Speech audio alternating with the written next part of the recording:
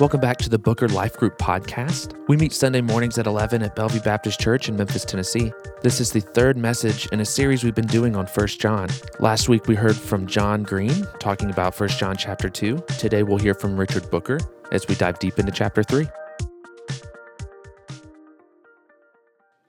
So if we were to look here in 1 John chapter 1 and chapter 2, just as a kind of a follow back, there's one main purpose for this book. And you'd have to go to John chapter 5. We haven't gotten there yet, but John is really sharp in the Gospel of John as well in this one to say, this is why I've written this book. In John chapter 5, verse 13, he says, I've written that you may believe in the name of the Son of God and so that you may know that you have eternal life. So when you read this text, if you were to compare it to what he says in John he says, I've written this so that you might have eternal life. Because if you read the Gospel of John and you say, this is all I need to know, to have faith in Jesus Christ, is that I can have eternal life. And then you have these people that go, I don't know that I'm saved. You can look at, in 1 John, you can say that what's written here, if you understand this, you can know that you have eternal life. And I think that we struggle, especially in today's society. You have so many people that, they get older and they go, I don't know if I was truly saved when I was a kid. I remember walking down an aisle. But you can walk through this text and go, is this the way you live your life? And if it is, you can know that you're saved. So here in 1 John chapter 1, just as a reminder, John talks about the manifestation of the Word through Jesus Christ, and that Jesus Christ came that we might have fellowship or koinonia with Him, and that we might have joy. Those are the first two purposes of 1 John, are right here found in John chapter 1. This is fellowship and joy. And then in 1 John chapter 2, there are two more purposes. He says that we may not sin nor be deceived. Okay, and I want to look at that we may not sin is where the entire chapter 3 lies. Is so that we might not sin. And there's a couple of verses in here that I'm not going to read just yet, that if you read it, you would go, that's tough to digest. So we can't start there. You have to look at all of Scripture within the what's called the meta-narrative of Scripture, of what's the beginning, what's the end, what happened in the chapter before, what happened in the Old Testament. And so that's where I want to start. There are a lot of passages here for us to take a look at. And just for the sake, since we're a smaller class, instead of breaking into groups, if we were a much larger class, I'd break us into groups and then we'd talk about it and then you'd come and give us just a synopsis of what these verses said. But because we're a smaller group, I'd like for us to do this together. So Genesis 1. Let's start here at the beginning in Genesis 1, 26 through 31. And what I want to gather from this is I would like maybe a single sentence or a couple of phrases of what does this passage have to say about sin and humanity. Now, when I started thinking about this, I went, now what can I name this?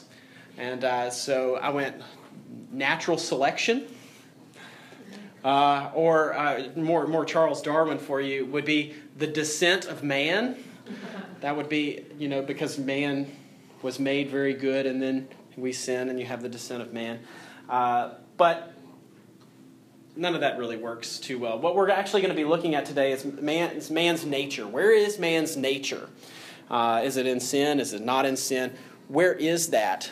And so when we look at, in context of what the pastor preached about this morning, which was a fantastic message about overcoming obstacles, I began writing notes. I was like, this is fantastic stuff. The greatest obstacle to eternal life is sin. That is the greatest obstacle to eternal life. And so how do we overcome that sin to be able to one, from what we find in the Gospel of John, to have eternal life, and then in 1 John to know that we have eternal life? How do we overcome that sin? So as we look at these passages, I want to know what is the relationship of man to sin? Okay, so Genesis chapter 1. Nathan, would you read that one? Then God said, "Let us make human beings in our image to be like us. They will reign over the fish in the sea, the birds in the sky, the livestock, all the wild animals on the earth, and the small animals that scurry along the ground." So God created human beings in his own image. In the image of God he created them, male and female he created them.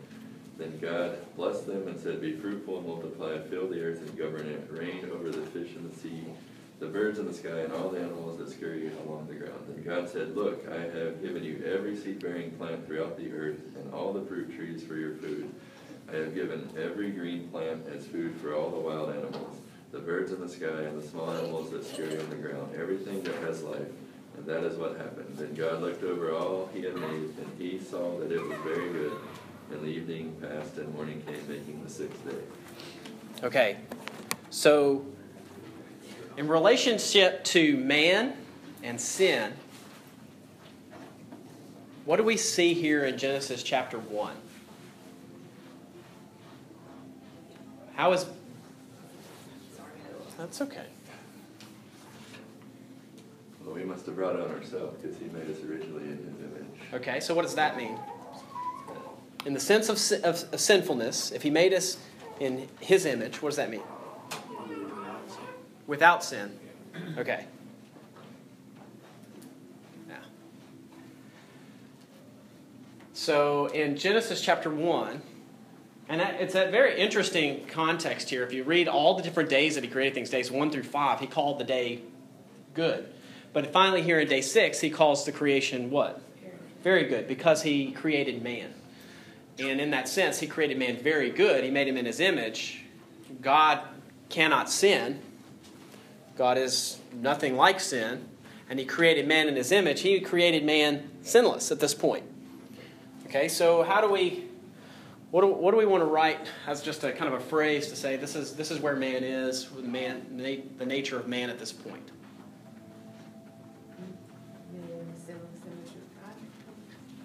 Okay, so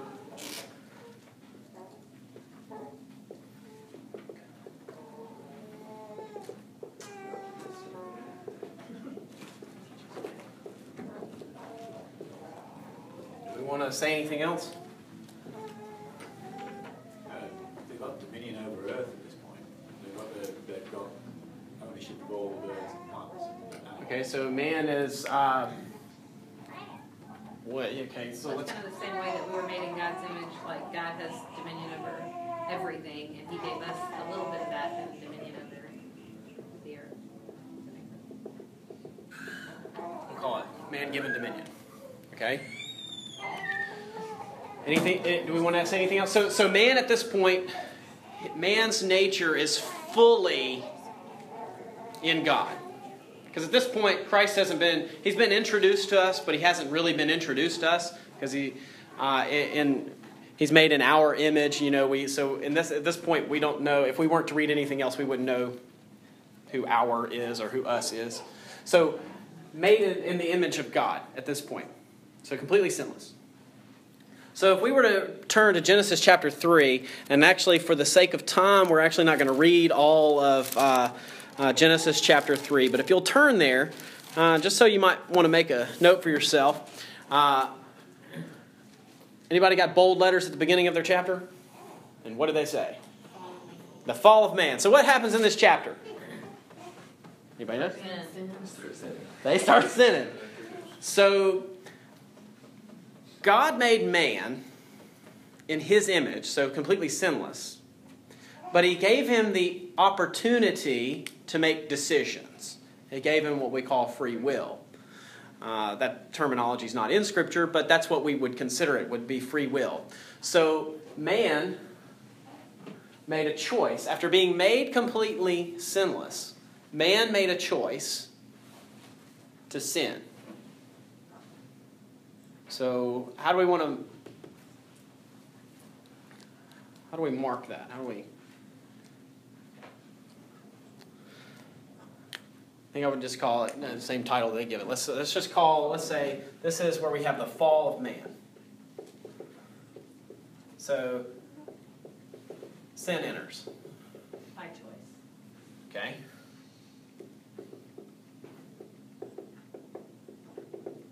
man's choice.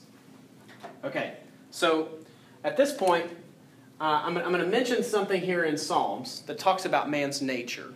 And then we're going to move to the New Testament about how we talk, which is where we find the vast majority of the doctrine of man's nature is in the New Testament. Most of these, of course, are written by Paul. So Paul was a very strong theologian and understood what it meant to have a life separated from God in sin, as well as what it meant to have a life in Christ.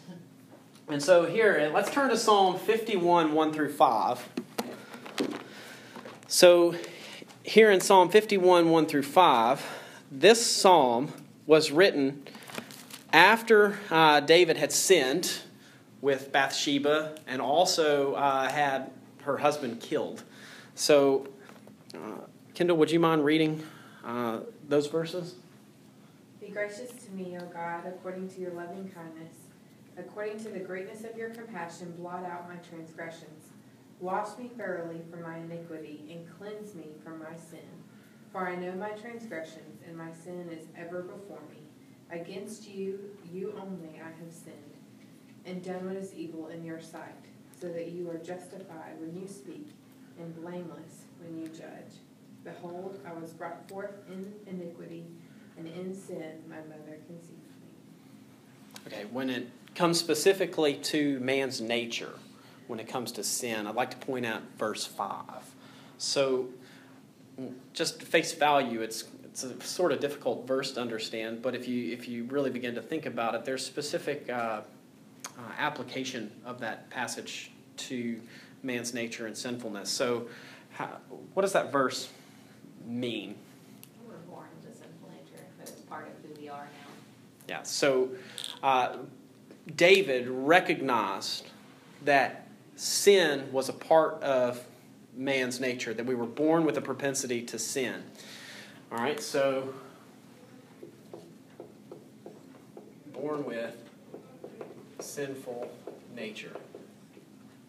All right, so, and I think the difference here is you have two different aspects. You have man and woman were not born. They were what? Created. They were made or created in God's image.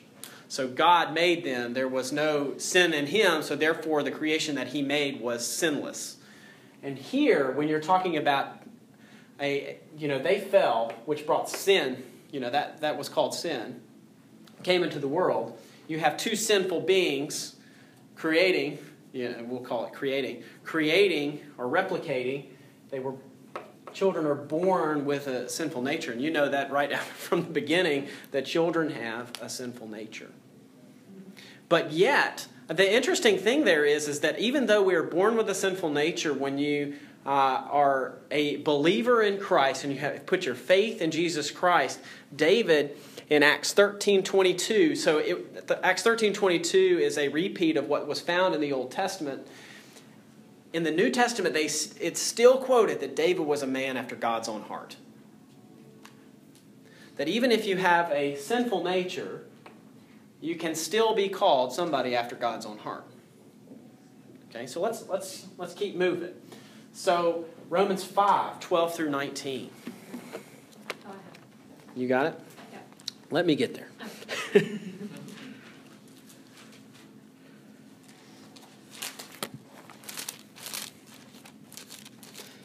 All right, go ahead. Therefore, just as sin came into the world through one man, and death through sin, and so death spread to all men because all sinned. For sin indeed was in the world before the law was given, but sin is not counted where there is no law.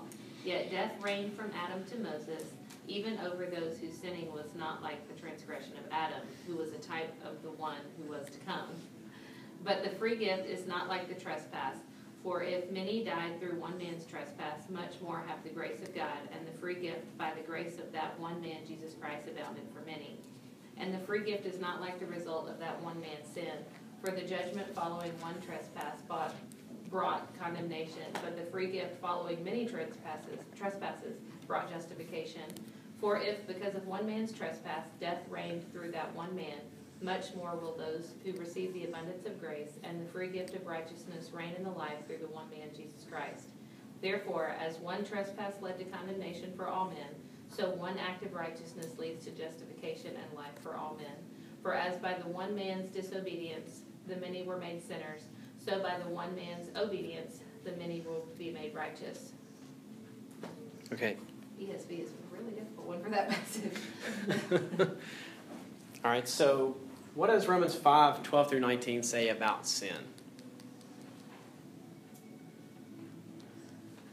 We're all affected by it because of Okay, so we're all affected by it. It's contagious.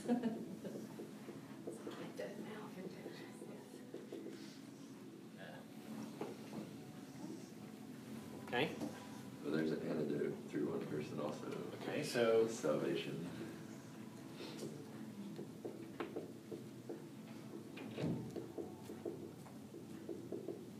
there's an antidote.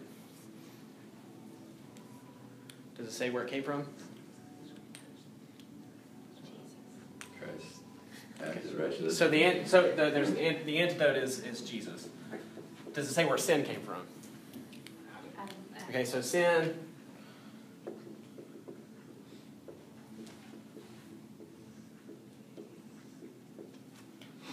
That's important to note. I just remember this passage when we get to 1 John chapter 3. Is there anything else about sin that we want to make mention of here? Causes death, maybe? Okay.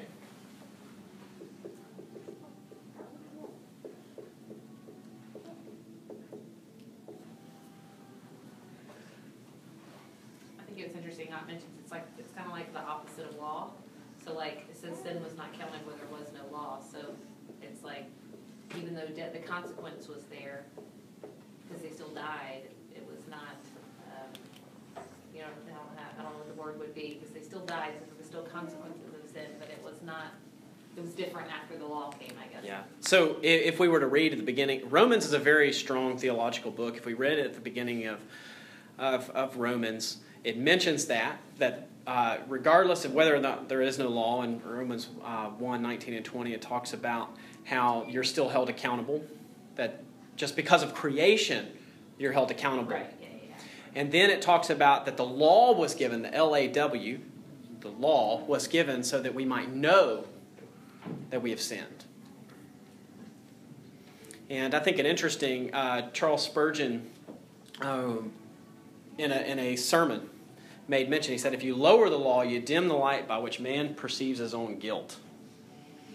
That's a powerful statement that and quote that I've remembered for years. That if we take, that this law here shows you exactly, you don't have to wonder. God gave us a law that says if you break this, you know exactly where you have broken the law. But if you begin to lower that law, men perceive their guilt in a different manner. Which is very prophetic because in 2016, that's sort of what we live with every day. Every day. That's the goal, to lower your guilt, right? Yep. And you've seen, you could take it back to just the 40s, 50s, and 60s when it comes to divorce. I mean, how? Of course, none of us were around, but if you see movies about it, you go, I mean, just the stigma of divorce. Ooh, you got a divorce. But now, in the 90s, you could get a divorce, a no-fault divorce. Irreconcilable differences. We're just going to get a divorce. And so now, it's nothing.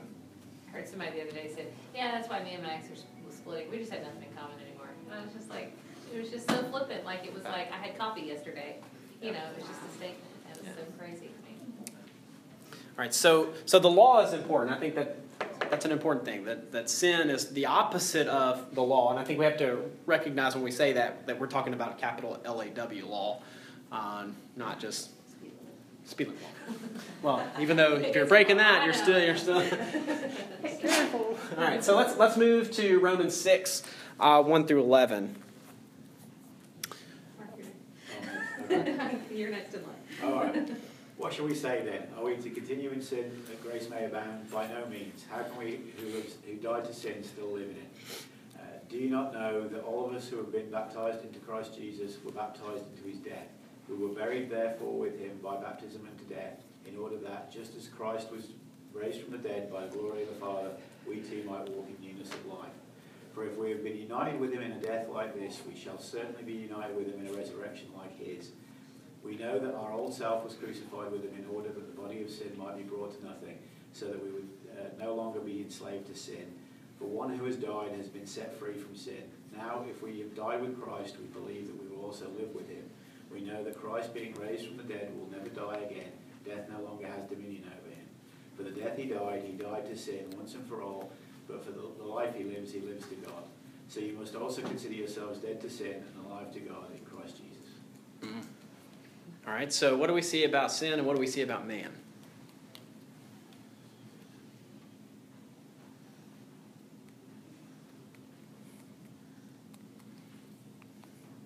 All right, so what happens to what?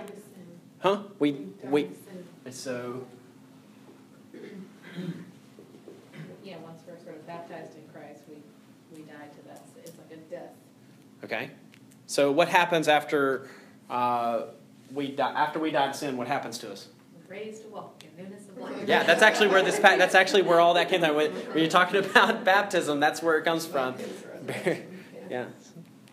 So there's of course in mine the word is italicized, but there's a word in there, starts with an L. Who do we become? Long word. 8-letter word. Starts with an L. What version you got? Okay. You want to play Hangman? Are you playing? Likeness. Yeah. So who do we become like? Oh, Jesus. All right. So we now Move a new self. become like Christ. So is this kind of like getting our image back? In some sense. Yeah. All right. So I heard new self. Anything else we want to mention? There's freedom. Okay. So we gain freedom.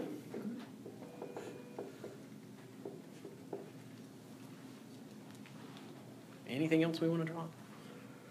We shared in his death, but we also share in his power over sin. We've conquered sin through Christ. Share in what?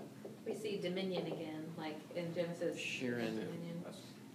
It's just power over sin, but we conquered sin through his. Okay. There we go. Share in power. I like that one. Okay. For the sake of time, let's keep moving. Ephesians 4, and these are fairly similar to one another. But once again, it's Paul talking. So he's just talking to different people. So we're going to get different aspects of this relationship. So Ephesians 4, 22 through 24. That in reference to your former manner of life, you lay aside your old self, which is being corrupted in accordance with the lusts of deceit, and that you be renewed in the spirit of your mind, and put on the new self, which in the likeness of God has been created in the righteousness and holiness of truth. That's good. All right, so what do we want to say about man here? I mean, it's basically dying to yourself and putting on the likeness of God, which has been created in righteousness, holiness, and truth. This one makes it sound very personal, like it's an action that you're doing. Okay, so personal action. I like that one. I'm going to underline that one. I'm going to totally get an A today. Anything else? This is just a couple of verses, so that may be all we want to write. Do we want to add anything else? We're good. Okay, so let's go to Colossians 3, 9 through 10. Do not lie to each other, since you have taken off your old self with its practices and have put on the new self, which has been renewed in knowledge in the image of its creator. Okay? What do we want to say?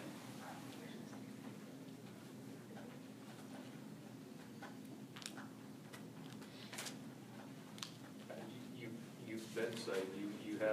You are sharing in that power. So act like it. Live like it.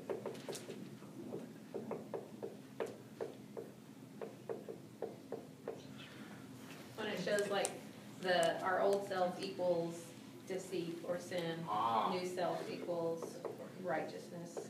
Self equals deceit. Oh, I misspelled that, didn't I? I for E, so back for C. Right, and It then sounds like an A is an old A. self equals deceit. That's interesting. I was going to ask that question. In here, of course, in New American, I have New American Standard, so it says lie. It says, do not lie to one another since you laid aside the old self with its evil practices. What does that mean? Means you're not speaking your dad's language. I mean, yeah. That means you are a new self. But if you continue to act evil, and if you act sinful, and you see this all throughout the New Testament, that sin is equivalent with evil, sin is equivalent with the devil, that you are lying. Yeah. We saw in the last verse it mentioned truth for the first time. Like it talked about that it was done in truth, and this time we see the lying aspects of Yeah. it. Yeah. Okay. So let's keep going. First Corinthians, which means we've got to step back. We've got to turn to the left. Just a swipe, huh? 15:45 through 49. So also it is written, the first man, Adam, became a living soul. The last Adam became a life-giving spirit. However, the spiritual is not first, but the natural, then the spiritual. The first man is from the earth, earthly. The second man is from heaven. As is the earthly, so also are those who are earthly. And as is the heavenly, so also are those who are heavenly. Just as we have borne the image of the earthly, we will also bear the image of the heavenly. Okay. So, what does that have to say about? All right, first of all, when they talks about the first Adam, who are they talking about? Adam in Genesis chapter 2 and 3. When they're talking about the last Adam, who are they talking about? Jesus. Okay, so what do we know about the first Adam? What does it tell us about him? He was first, and he represents our natural, sinful nature. Represents natural. Can't spell. Natural. Whole nature. Okay.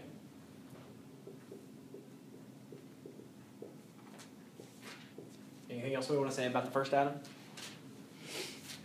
When he lost something, I heard from Eric Brand, who I've listened to one lesson of his my whole life, but it's something I'll never forget, where he talked about how Adam lost something and Jesus restored it. So like when Jesus was resurrected, it says that he was clothed in righteousness. Like what was he wearing? He left his clothes in the tomb, sort of thing.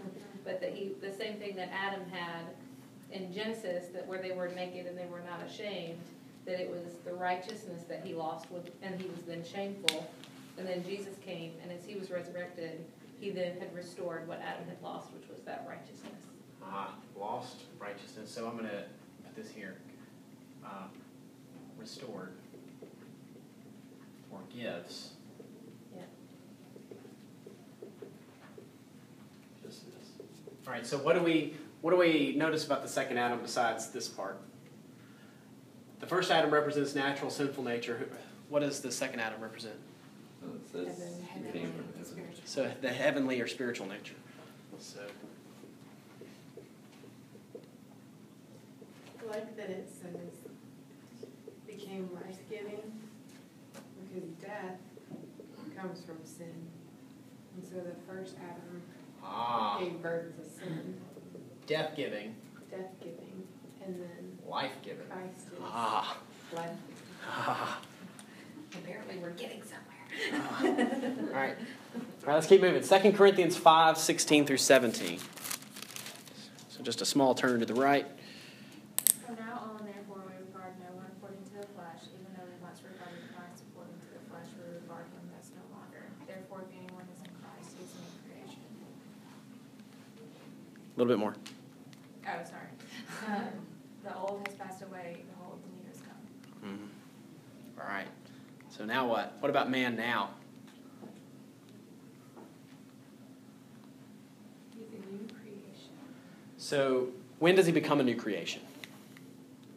When he accepts Christ. Okay, so in Christ becomes a new creation. And the interesting thing here is this term new, is kainos. This new here is the same new that's used in Revelation when Christ creates the new kainos, the new heavens and the new earth, where the old is wiped away, and old is completely destroyed, and a brand new out of things that are completely new is created, and where you make the new heavens and the new earth. So here, when he talks about this new kainos creation, he takes your completely old self, he wipes it away, and creates something completely new. Okay? Is there anything else we want to say about this one? I think that probably satisfies that. All right, so we're gonna hang on to this Romans 7 for a minute, because I want us to go to 1 John chapter 3. Because what I just said here, we're going to go, I'm going to think about that some more once we read 1 John chapter 3. All right, so let's move to 1 John chapter 3, and I'll read this one. And we'll actually read the whole thing, and then we'll go back and we'll kind of talk about some of it. But remember here, and we talked this last week, how he addresses his readers. He calls them here in verse 1, children of God. And just remember, if you read all throughout the New Testament, Paul also refers to people as children of God. And that's just a reference to believers, because they are now a descendant, no longer just a descendant of the first Adam, they're a descendant of the second Adam. They are a child of God.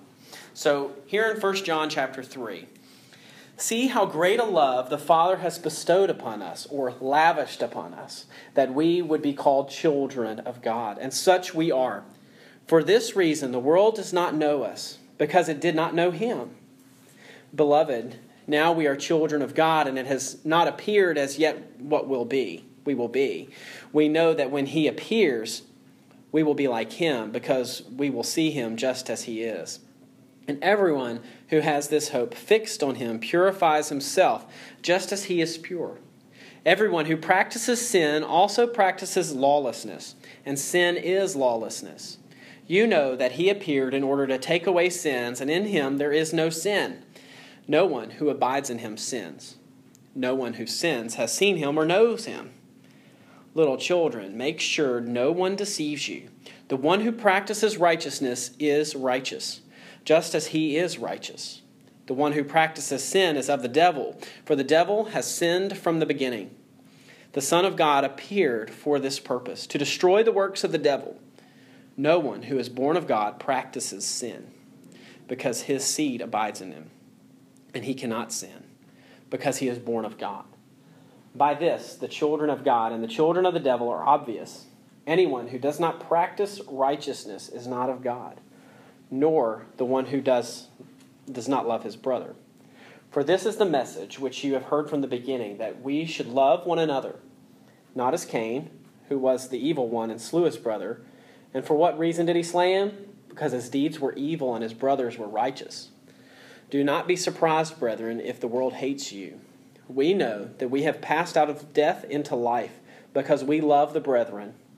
He who does not love abides in death. Everyone who hates his brother is a murderer, and you know that no murderer has eternal life abiding in him. We know love by this, that he laid down his life for us, and we ought to lay down our lives for the brethren. But whoever has the world's goods and sees his brother in need and closes his heart against him, how does the love of God abide in him? Little children, let us not love with word or with tongue, but in deed and truth. We will know by this that we are of the truth, and will assure our hearts before him. In whatever our heart condemns us, for God is greater than our heart and knows all things. Beloved, if our heart does not condemn us, we have confidence before God, and whatever we ask we receive from him, because we keep his commandments and do the things that are pleasing in his sight. This is his commandment, that we believe in the name of his Son Jesus Christ, and love one another just as he commanded us. The one who keeps his commandments abides in him, and he in him. We know by this that he abides in us by the Spirit whom he has given us. So that's a lot to kind of take in. So I don't know if we need a second to just kind of digest that, or maybe you kind of look over it. But I'm going to ask a couple of questions. What do you notice about sin in this chapter? What does it say about it? And I understand it's a long passage, and I didn't ask that question before we started. So, it says that it's lawlessness and that it's a practice, like it's a lifestyle. okay. It's not just, we don't necessarily think that it's just one act. It can be our entire lifestyle and how we practice living life. Okay. It's of the devil. It's of the devil. Yeah. Look at verse 9. What does that say about sin? No one born of God makes a practice of sinning. Okay. Oh, so it has to be separated from God. I mean, God cannot be with sin. So if God's seed abides in him, he cannot keep on sinning. Yeah. The two can't be together. Yeah. Later it also says he cannot sin because he is born of God. I think that's a tough one to digest. It says, John says, you cannot sin because you are born of God. It says that. My version, whenever you would say cannot sin, mine kept saying cannot practice sin or cannot keep on sinning. Yeah, and which version? That's ESV? Yeah, and that's some of the things that I ran across that when they add those in there, that's actually not in the original text. Mm-hmm. And though that is true, that's not what that verse says. So we have to look at this. Does this passage really mean that believers no longer sin? Of course not. Of course not. I hope not. No, of course it doesn't. All right, so this is where what this passage is saying. It's saying that if you are born of God, you are going to do that sin that's in your life. You're going to go, I can't hate it. I can't hate it. I can't like it. I hate it. I got to get it out of there. It can't be a part of me. It's now against who you are. And if you are sinning, and there's never a moment that you go, that's wrong, are you saved? I mean, that's the kind of question that John is asking here. Brother Steve always talks about the battle. Absolutely. So let's go back here to Romans 7. This is Paul, the same person that said all this. So we have to die to sin. We become a new self. It's a personal action upon myself, but it's Christ who destroyed the sin within me. And I'm lying if I am sinning, and that I've accepted Christ who's life-giving. I've become a new creation. And then here in Romans chapter 7, let me get there. I don't want to be left behind. Romans chapter 7. You don't want to be left behind. No, I don't want to be left behind. All right, so what does Romans 7, 14 through 25 say about these two natures? The one that was given to us by Adam and the one that was given to us by Christ. So the trouble is not with the law, for it is spiritual and good. The trouble is with me, for I am all too human, a slave to sin. I don't really understand myself, for I want to do what is right, but I don't do it. Instead, I do what I hate.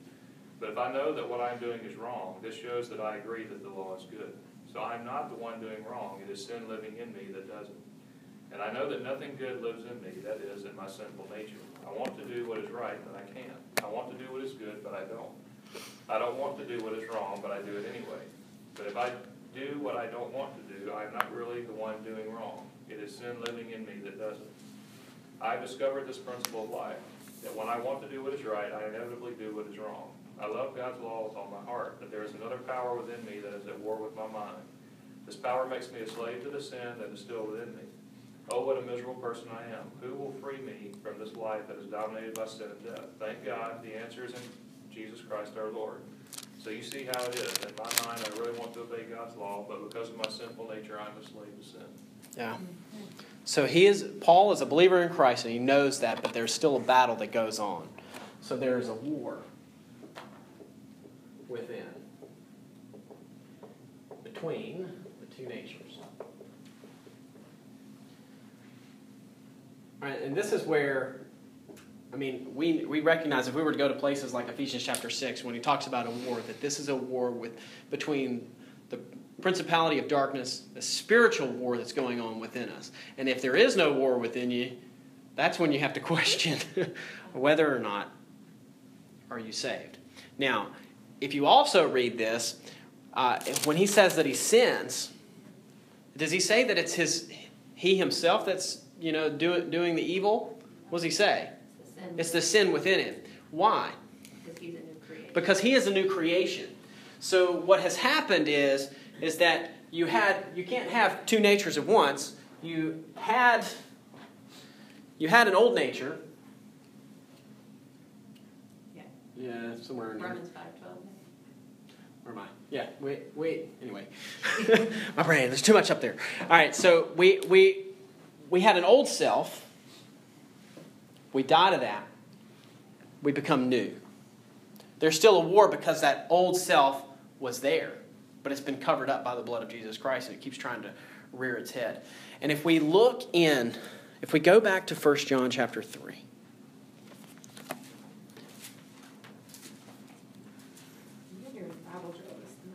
I'm doing what? Bible drill. Yes, I am. 1 John chapter 3. If you go back to verse 9, he says, no one who is born of God practices sin because of what? What's inside of him? God's life.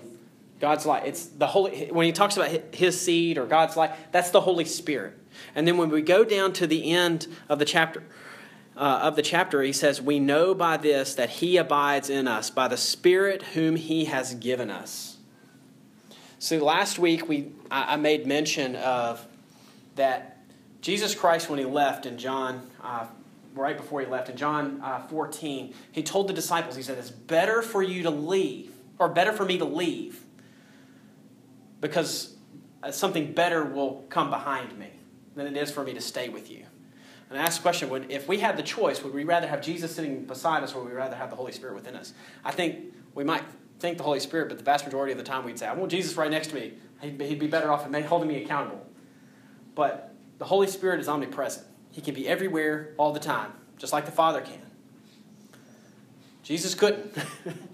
He was fully God, but there was an aspect of the God and the Holy Spirit that he didn't have. He was limited by that physical body. And so we have the Holy Spirit living within us. And sin and the Holy Spirit can't be in the same place at the same time. When you sin, you're telling Holy Spirit, stay over there for a little bit. They can't inhabit the same place. So the Holy Spirit is within us. And so when we think about sin, if you look all throughout the New Testament, and this is where we have, I kind of war with this thought process of what do we do with sin? In the Old Testament, like this morning, we talk about overcoming obstacles, and it was also related to overcoming the Goliaths in your life. And David went out there and defeated Goliath. And I've actually taught that in the past too, that if you defeat the Goliath sin in your life, all these other things go away. But Goliath, as well as the walls of Jericho, were physical things. They weren't these spiritual things.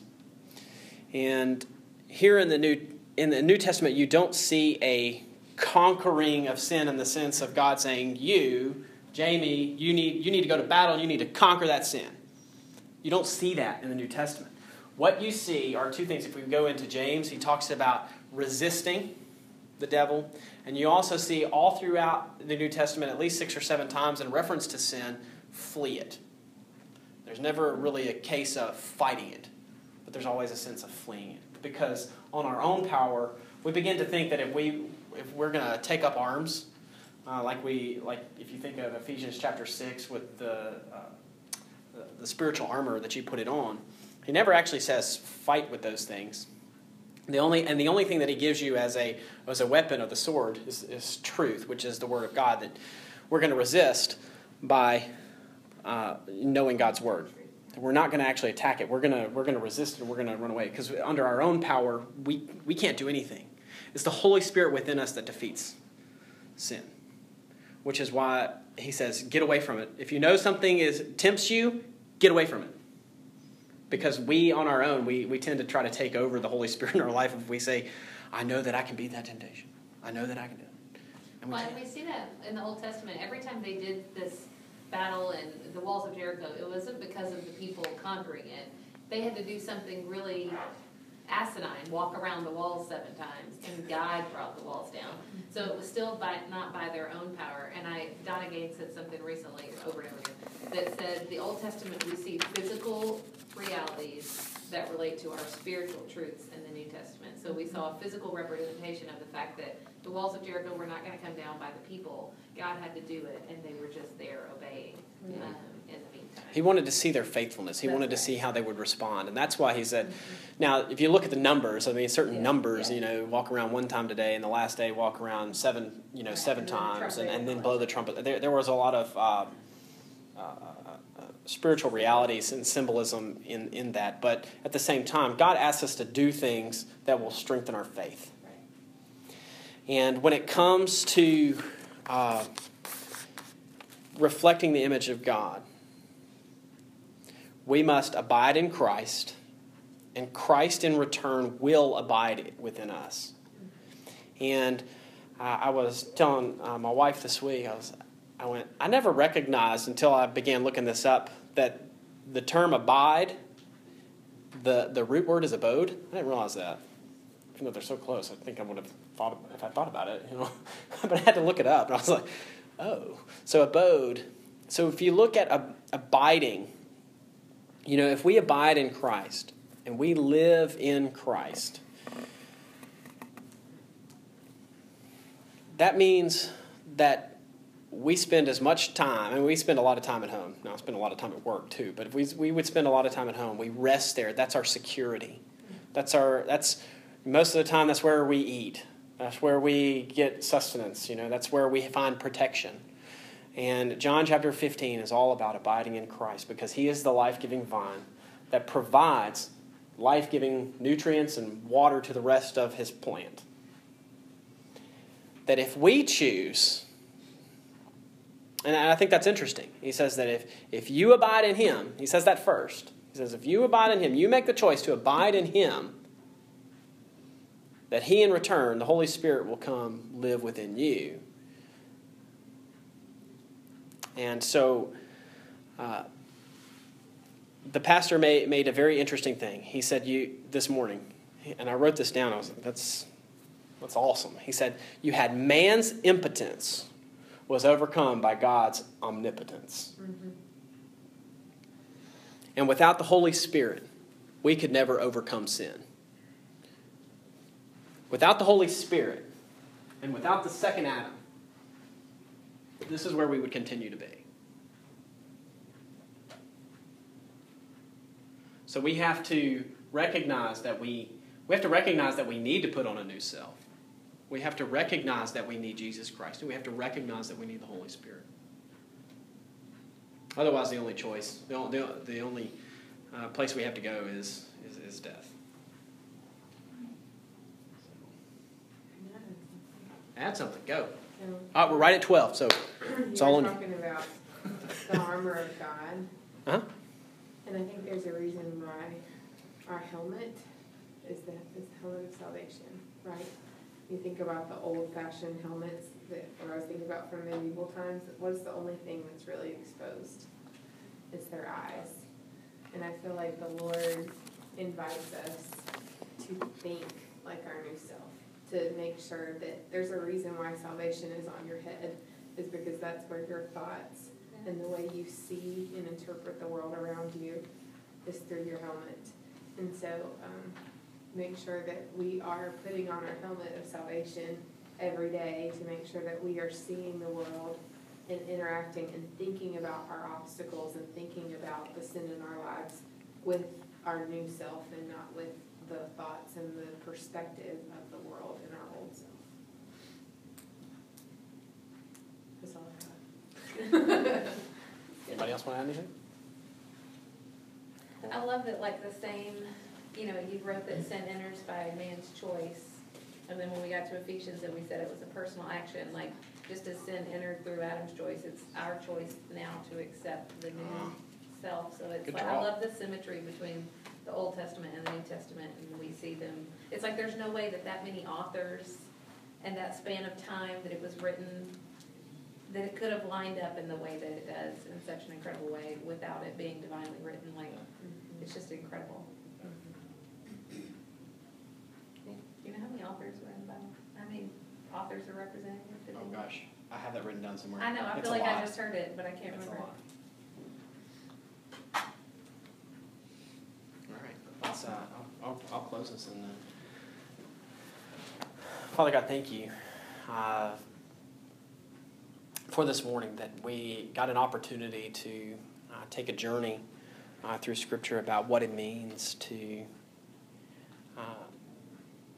become a new person. God, I pray that each person in here will just embrace that. Father, that if there is an unbeliever in here, Father, that you would give them new life.